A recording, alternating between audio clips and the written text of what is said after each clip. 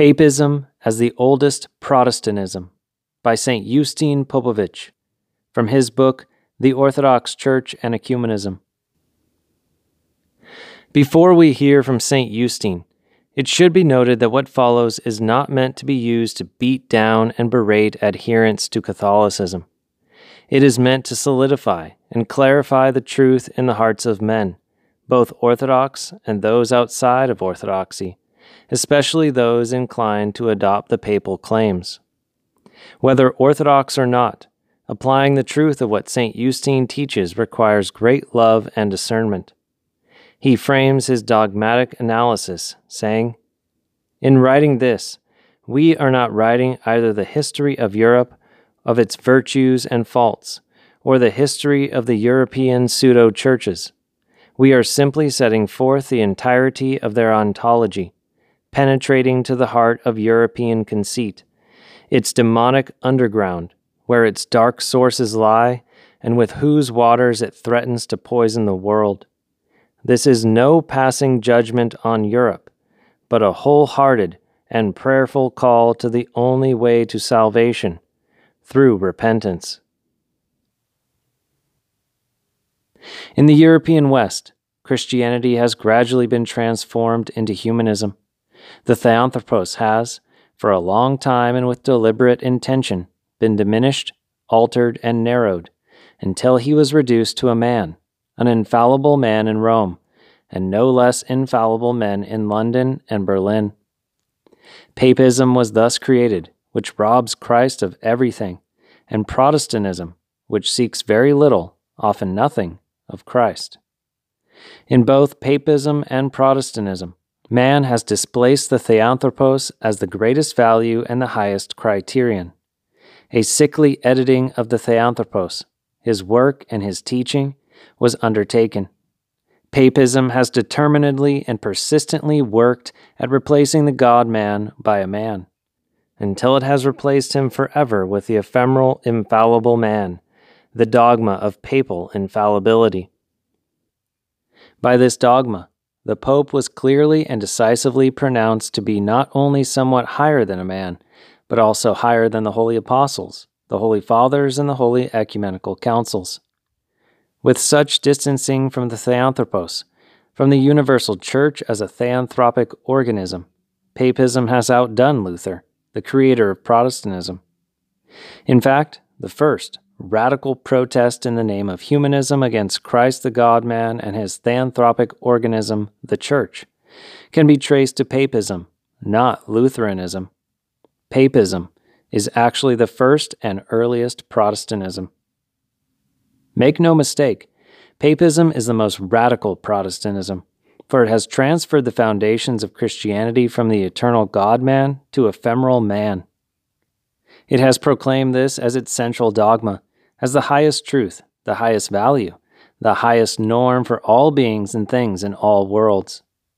The Protestants only accepted the essence of this dogma and worked it out to a fearsome extent and in fearsome detail. In fact, Protestantism is nothing other than generally applied Papism, for in Protestantism every man individually lives out the main principle of Papism. From the example of the infallible man in Rome, every Protestant is an infallible man, for he pretends to personal infallibility in matters of faith.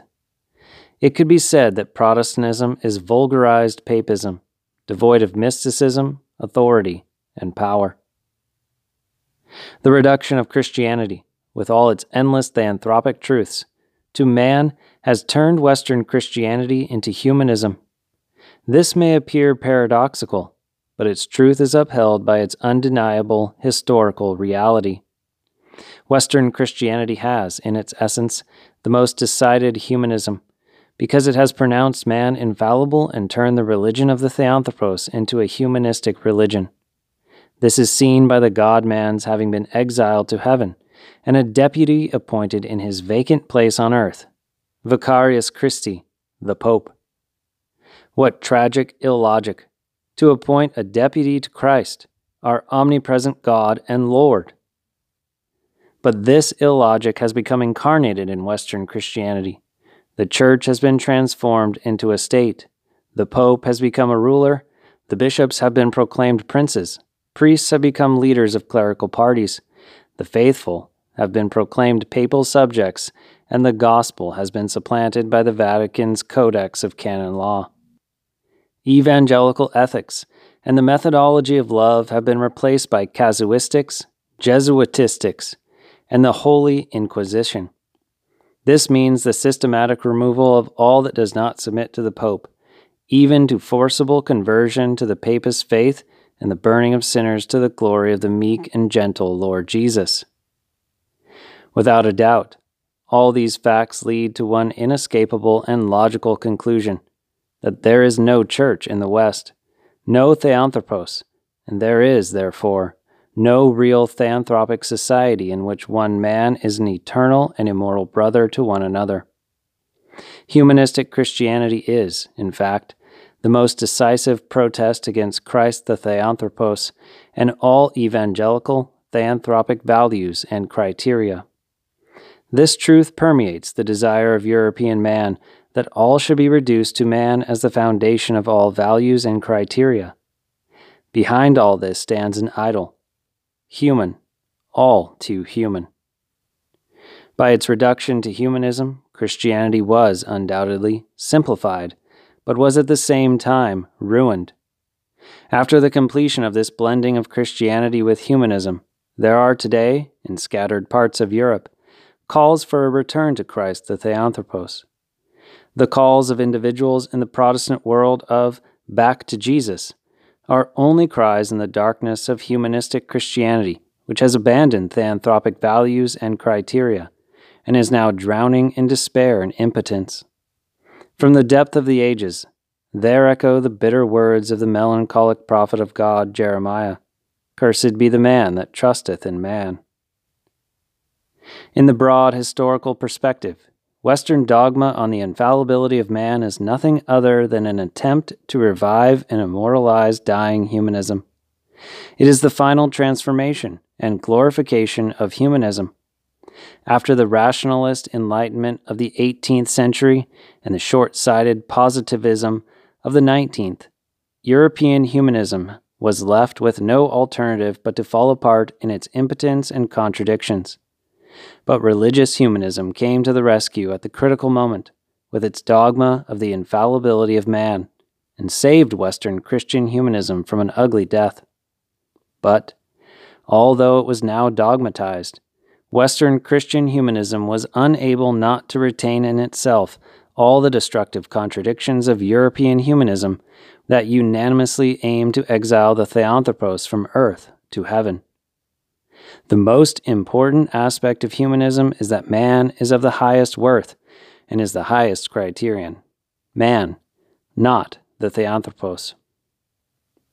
According to our Orthodox understanding, Christianity is Christianity through the God-man. It is his theanthropic ideology and methodology. This is a fundamental truth that cannot be compromised. It is only as the Theanthropos that Christ is the highest value and the highest criterion. We must be completely honest and consistent. If Christ is not the Theanthropos, he is the most insolent impostor, proclaiming himself to be God and Lord. But evangelical historical reality irrefutably shows and proves that Jesus Christ is, in all respects, the perfect Theanthropos. It is, therefore, impossible to be a Christian without faith in Christ as the God-man and in the Church as his theanthropic body, the Church in which he has left his entire miraculous person. The saving and life-giving power of the Church of Christ lies in the God-man's eternal and omnipresent person. Any substitution of the Theanthropos by any man whatever, and any picking and choosing of those aspects of Christianity that suit an individual taste, reduces Christianity to a superficial and helpless humanism. The exceptional importance of Christianity for all mankind consists in its life-giving and irreplaceable theanthropy, which gives purpose to humanity in general, leading it from the darkness of non-being into the light of all being. Only by its theanthropic power is Christianity the salt of the earth, the salt that protects man from decay in sin and evil. If it is dissipated into sundry humanisms, the salt of Christianity loses its savor and becomes tasteless, fit only to be spilled and trampled underfoot.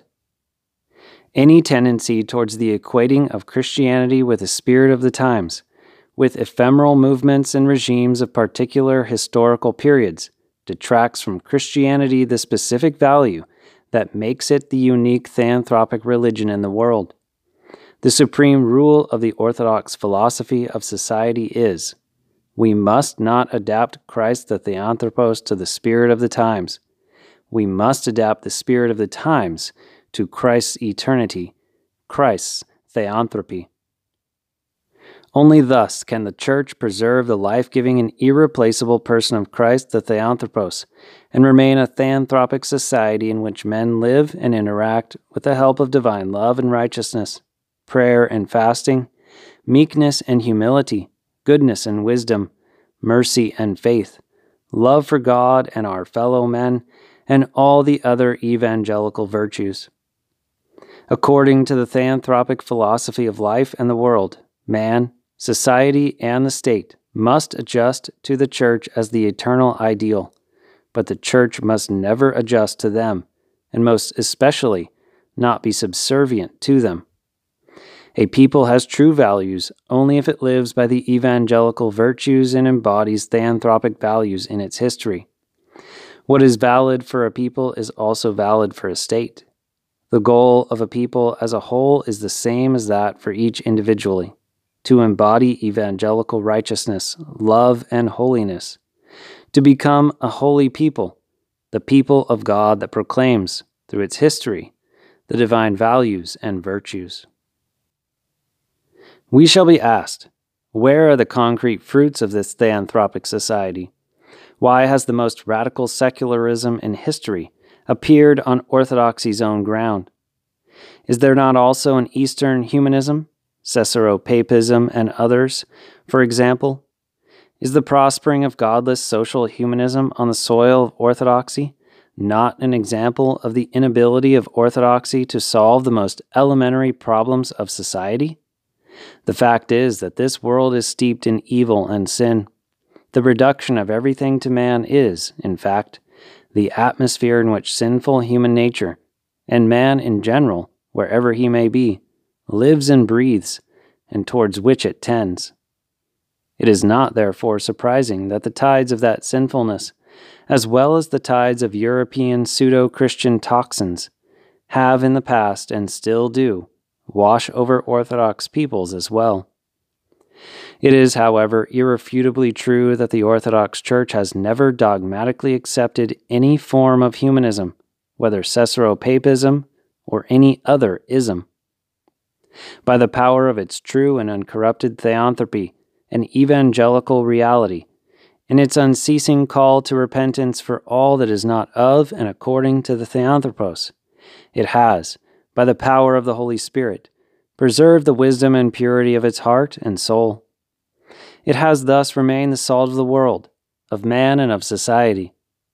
However, the tragedy of Western Christendom consists precisely in its having attempted, whether by revising the image of the Theanthropos or denying him, to reintroduce the demonized humanism that is characteristic of sinful human nature into the heart of the very theanthropic organism, the Church, the purpose of which is to liberate from it, and through the Church into all spheres of life, by pronouncing it to be a dogma, a universal dogma. Man's demonized pride, under the auspices of the Church, in that way becomes a dogma of faith without which there is no salvation. It is terrible even to contemplate, let alone say, that in this way the only workshop of salvation and theanthropization in this world is gradually being transformed into a demonized workshop of violence against the conscience and of dehumanization, a workshop of the disfigurement of God and man through the disfigurement of the Theanthropos. The Orthodox Church has never declared any toxin, sin, or humanism, or any earthly social system to be a dogma, either through councils or through the body of the universal Church. But alas, the West does just that. The most recent example is the Second Vatican Council. In the Orthodox faith, repentance is an essential virtue, and it is constantly calling to repentance. In the West, the pseudo-Christian faith in man does not call to repentance. On the contrary, it clerically compels adherence to its man-destroying, man-worship, its pseudo-Christian humanisms, its infallibilities and heresies, and it blithely considers that these are not matters for repentance.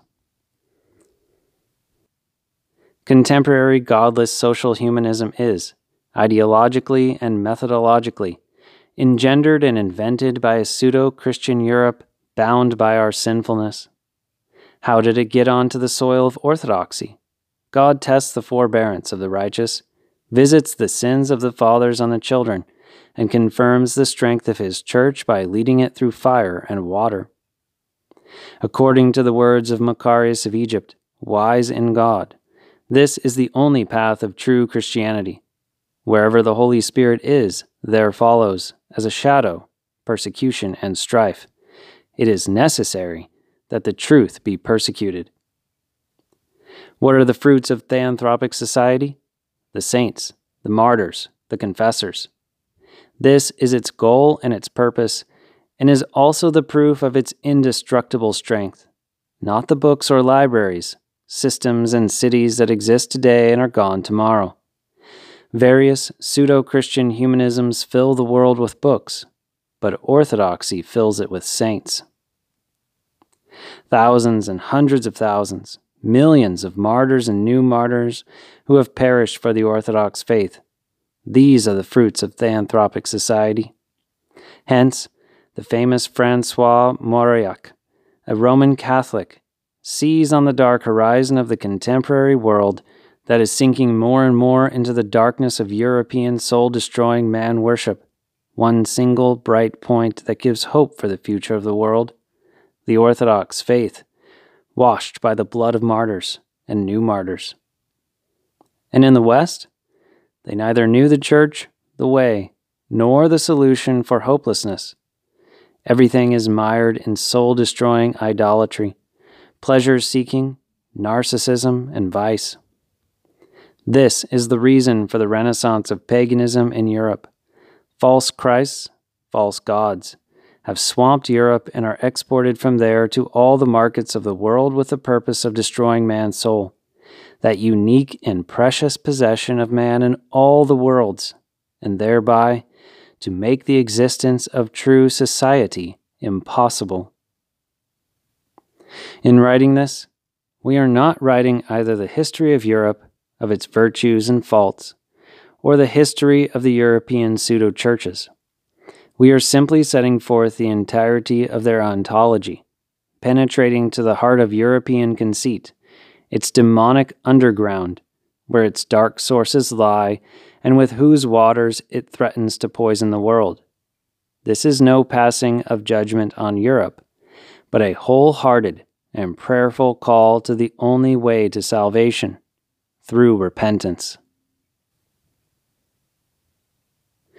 All European humanisms, from the most primitive to the most subtle, from fetishism to papism, are based on faith in man in his given psycho-physical and historical makeup. In fact, the essence of every humanism is man, homo. Reduced to its ontology, every humanism is simply hominism, homo hominis. Man is the highest, the supreme value and criterion. Man is the measure of all beings and things. That is, every humanism and every hominism. Hence, all humanisms, all hominisms are, in the last instance, of atheistic pagan origin.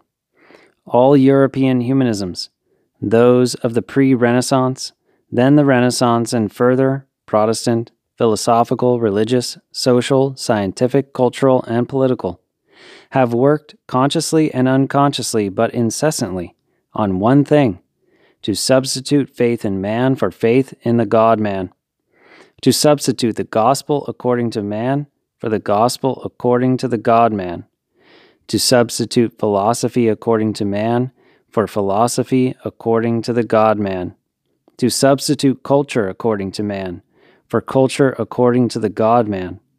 In brief, to substitute life according to man for life according to the God-man.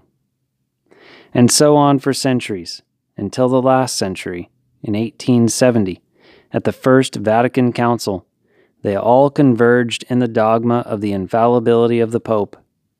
Since then, this dogma has become the universal dogma of Papism. For this reason, the inviolability and inalterability of this dogma has been so skillfully and persistently defended in our day at the Second Vatican Council. This dogma is of the most epochal importance for the whole destiny of Europe, and firstly for its apocalypse, which has already begun. With this dogma, all European humanisms have reached their ideal and their idol. Man is pronounced to be the supreme deity, the universal deity. The European pantheon has acquired its very own, Zeus. Sincerity is the mouthpiece of truth. The dogma of the infallibility of the Pope, a man, is but a renaissance of atheism and paganism, the renaissance of atheistic axiology and criteriology. But it must be said, atheistic humanism, especially in its Hellenic expression, was given doctrinal form by the dogma of the infallibility of the Pope. The supreme value and standard of Hellenic culture, civilization, poetry, philosophy, art, politics, and science was dogmatized. What does all this add up to? Dogmatized agnosticism, and thereby the dogmatized autarky of European man, so long desired by all European humanisms. The dogma of the infallibility of the Pope is a Nietzschean affirmation of the entire creation of European humanistic man, affirmation of his culture and civilization, and these are predominantly atheistic and pagan with respect to their goals and their methods. The God-man's good news and his commandment are, "Seek ye first the kingdom of God and his righteousness, and all these things will be added unto you." European humanistic culture and civilization have, however, pronounced all sorts of other things to be the goals of man's existence and the methods of his action. The God-man is man's only savior from sin, death, and the devil. He alone renews. He alone gives immortality, resurrection, and ascension. He alone has eternity, and the deification and theanthropizing of man in all worlds in his gift, and he prescribes, explicitly and perfectly clearly, the universal goal of man's being and life, to become perfect even as your Father in heaven is perfect.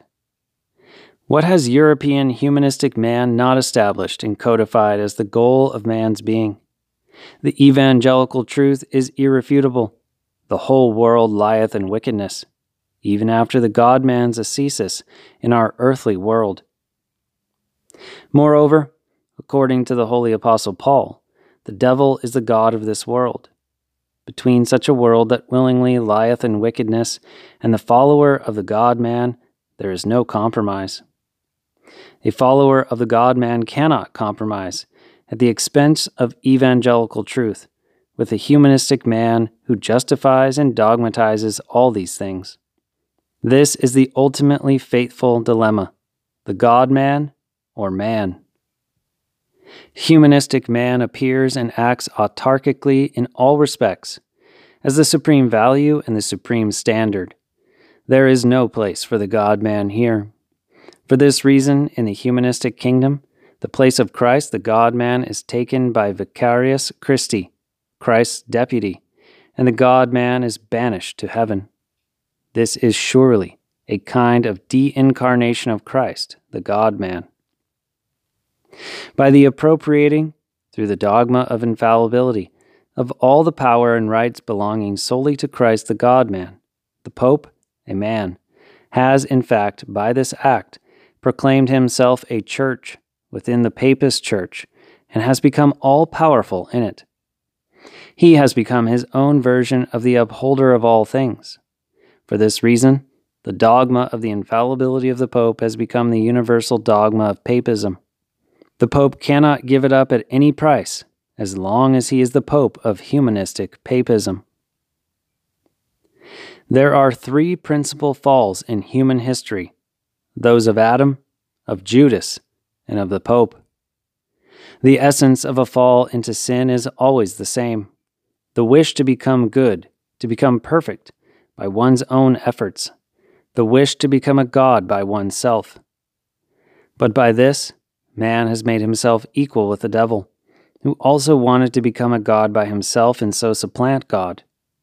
In his arrogance, he suddenly became the devil, completely alienated from God and completely opposed to him. In this arrogant self-deception lies the essence of sin, the ultimate sin. In this lies the essence of the devil himself, the ultimate devil, Satan. It is nothing but the desire to retain one's nature, wanting nothing but oneself. The devil is what he is because he will not have God in him. He wants to be always alone, always all in himself, totally for himself, always hermetically closed to God and all that is divine. What is this, then? Selfishness and narcissism embraced for all eternity. Such is also, in essence, humanistic man. He dwells in himself, by himself and for himself. He is always arrogantly closed towards God. Every humanism, every hominism, is contained in it. The pinnacle of demonized humanism is to wish to become good by evil means, to become a god with the devil's help. Hence, the devil's promise to our forebears in Eden to be as gods through him. Our God, who so supremely loves mankind, has created man as a potential God-man, to build himself up by God into a God-man on the foundation of the divine image in his being. Man has, though, by his own free choice, set out through sin into sinlessness, through the devil towards God. That way, man would have surely become a species of devil if God, according to his immeasurable love for mankind and his great mercy, had not intervened by becoming man, the God-man, and leading man towards himself.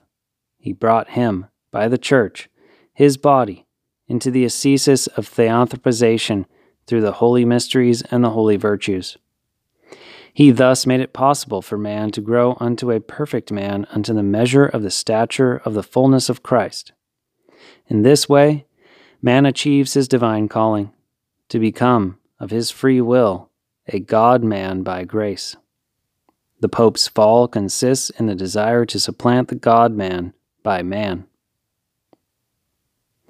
In our human world, according to the words of the holy discerner of mysteries, John of Damascus, the Theanthropos alone is the only new thing under the sun, eternally new, through his theanthropic person, his theanthropic ascesis, and his theanthropic body, the Church. Only in the Theanthropos is man made new, ever and eternally new, in all his theanthropic experiences along the way to salvation, sanctification, transfiguration, deification, and theanthropization. Everything in this world grows old and dies. Only a theanthropized man, of one body with Christ, does not grow old and die. He has, through the God-man, been churched, for he has become a living, organic part of the holy and eternal theanthropic body of Christ, the Church, in which he develops and is given unceasing growth with the increase of God, unto a perfect man, unto the measure of the stature of the fullness of Christ. This means that he grows and develops endlessly and infinitely towards the godlike dimensions of divine endlessness and infinity given to the whole of humanity by the thrice holy Lord when he created man in his own image. Christ the Theanthropos is so exceptionally new, exceptionally one and unique, that he is, in fact, that truth that came by him and remained through him in our human world. Until his advent and in his absence, both now and always, it seems as if truth has no existence, and indeed it has none, For the theanthropic hypostasis is alone the truth. I am the truth. Man has no truth without the God-man, for man does not exist without the God-man. Everything is new in and from the theanthropos.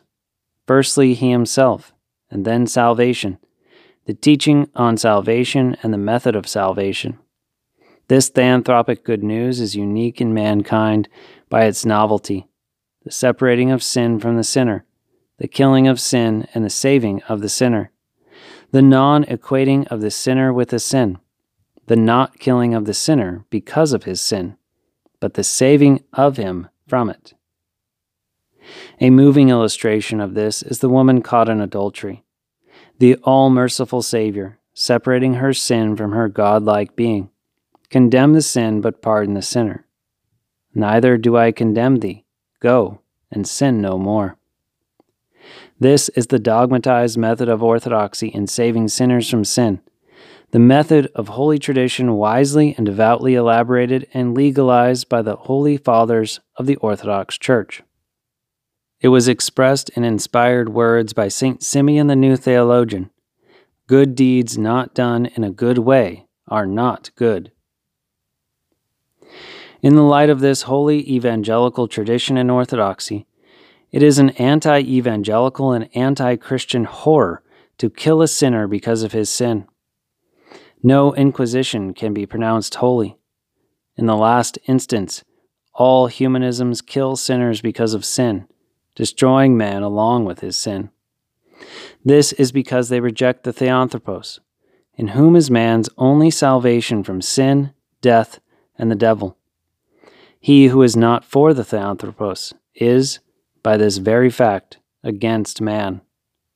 He is, furthermore, man's murderer and himself a suicide. He leaves man helpless before the mercilessness of sin, death, and the devil, from which only the theanthropos, and no one else under heaven, can save. By treating the sinner in this way, humanistic man inevitably commits suicide. He kills his own soul and surrenders himself to hell for eternal companionship with the devil, that murderer from the beginning. Throughout all this, the monstrous Jesuito-humanistic dogma that the ends justify the means exercises its absolute rule. What is it that the God-man gives to man that no one else can give? Victory over death, sin, and the devil, eternal life, truth, righteousness, goodness, love, and joy, the fullness of the Godhead and the divine perfections. Apostolically said, the God-man gives men what eye hath not seen, nor ear heard, neither have entered into the heart of man, the things which God hath prepared for them that love him. Indeed, he alone, the wondrous God-man, is therefore the one thing needful to man in all his worlds and in all his lives. The God-man alone is, therefore, entitled to ask from men what no one else has dared to ask, that every man love him more than his parents, his brothers, sisters, children, friends, the earth or the angels, more than anyone or anything in all the worlds, both visible and invisible. The Second Vatican Council was a rebirth of all European humanisms, a renaissance of corpses. Ever since the God-man's coming to this earthly world, every humanism has been a corpse.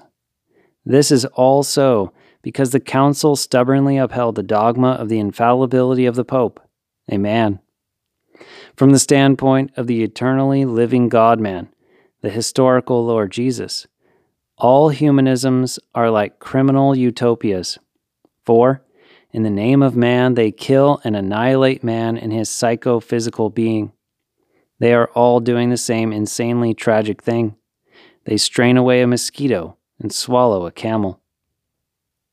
This was dogmatized by the dogma of the infallibility of the Pope.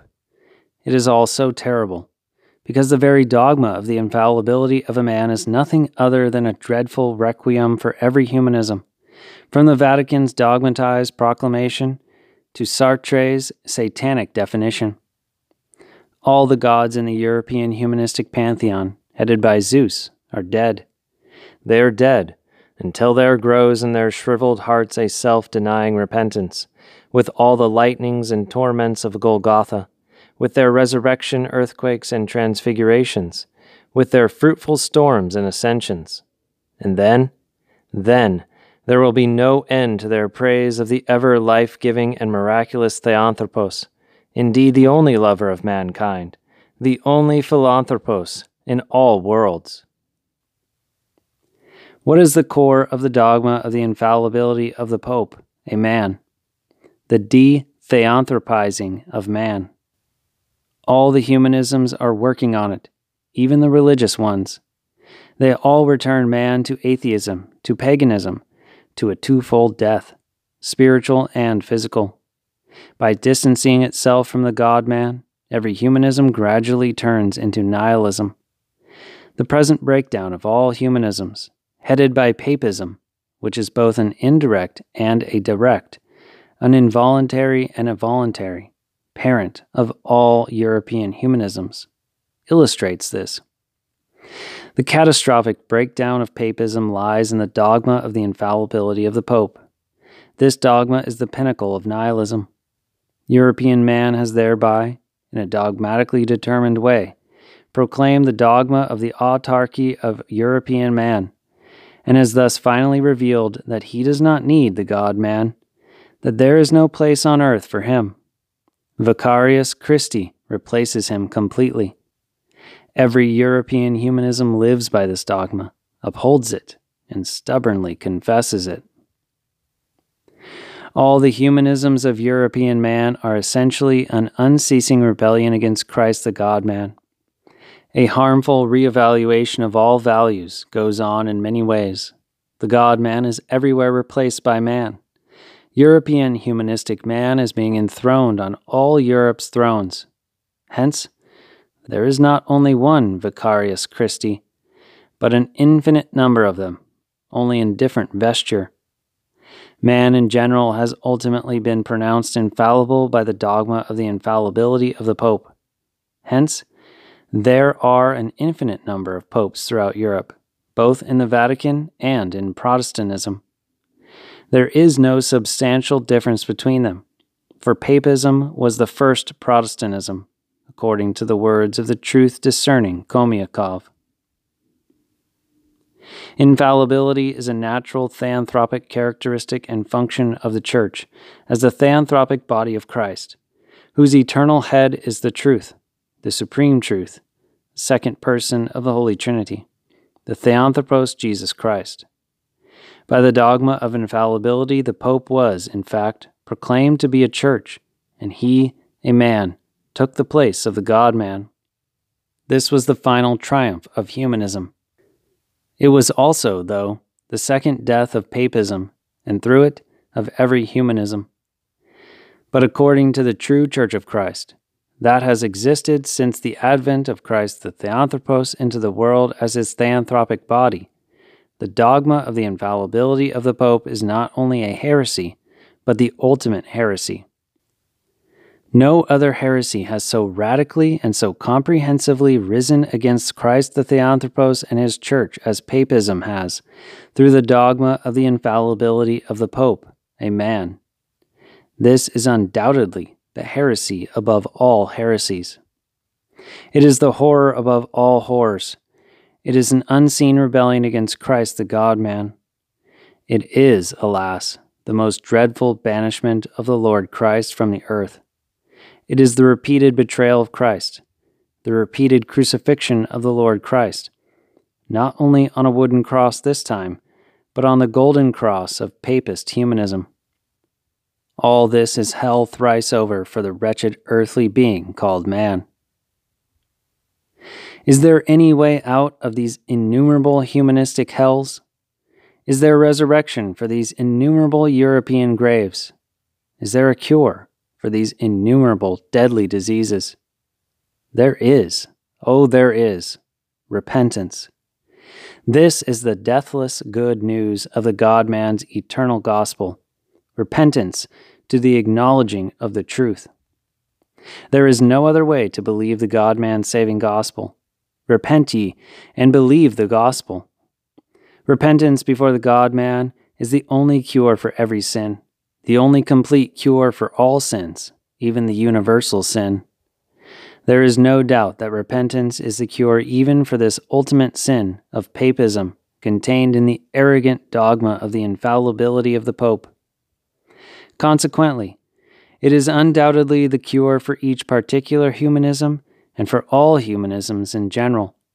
Yes, indeed, infallible European humanistic man can be saved from his precious sin of infallibility only by wholehearted and completely transforming repentance before the miraculous, all-merciful, and all-meek Lord Jesus Christ, the Theanthropos.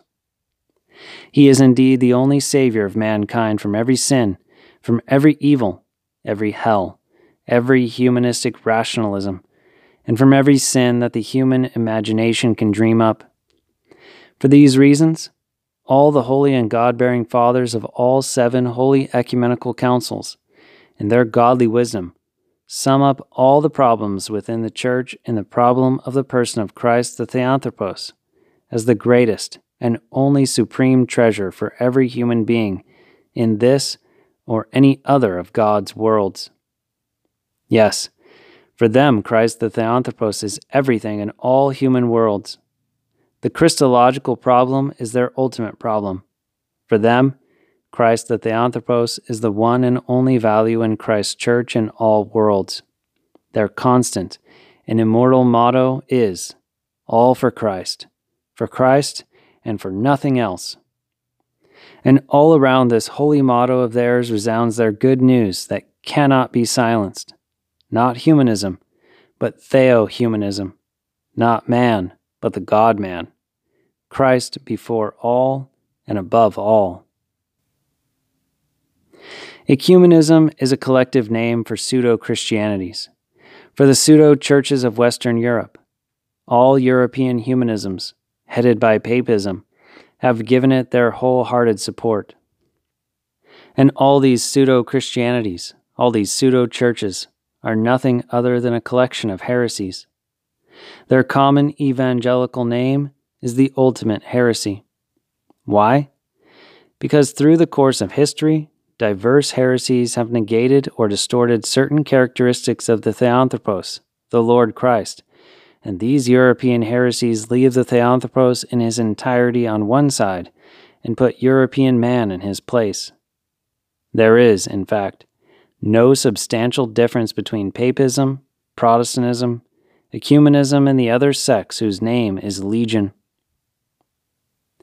Orthodox dogma, the universal dogma of the Church, has been rejected and replaced by the Latin heretical and universal dogma of the primacy and later the infallibility of the Pope, a man. This universal heresy has engendered other heresies, the filioque, the removal of the epiclesis, the introduction of material grace, unleavened bread, purgatory, a repository of surplus deeds, a mechanical teaching on salvation, and thereby a mechanical teaching on life, on papocentrism, on the Holy Inquisition, indulgences, the killing of sinners because of their sin, Jesuitics, scholastics, casuistics, monarchistics, social humanism, and so forth. Protestantism, the dearest and most loyal child of Papism, blunders from heresy to heresy through its rationalist scholasticism, constantly drowning in diverse poisons of its heretical fallacies. In all this, papist arrogance and infallible insanity hold absolute sway and ravage the souls of their adherents.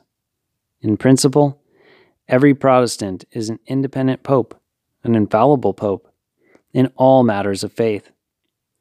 This inevitably leads from one spiritual death to another, and there is no end to this dying, for man's spiritual deaths are innumerable.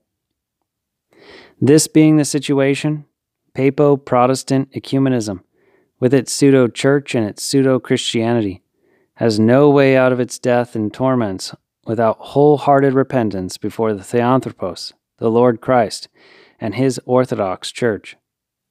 Repentance is the cure for every sin, a cure given by the only lover of mankind to the godlike human being.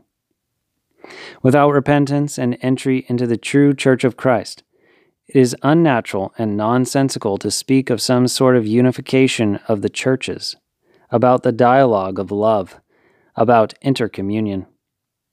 The most important thing is, above all, to become part of the theanthropic body of Christ's church, and thereby become a partaker in the soul of the church, in the Holy Spirit, and an heir to the immortal, divine treasures that the Theanthropos gives. Through the prayers of our holy fathers, of Saint Justine of Chile, O Lord Jesus Christ our God, have mercy on us. Amen.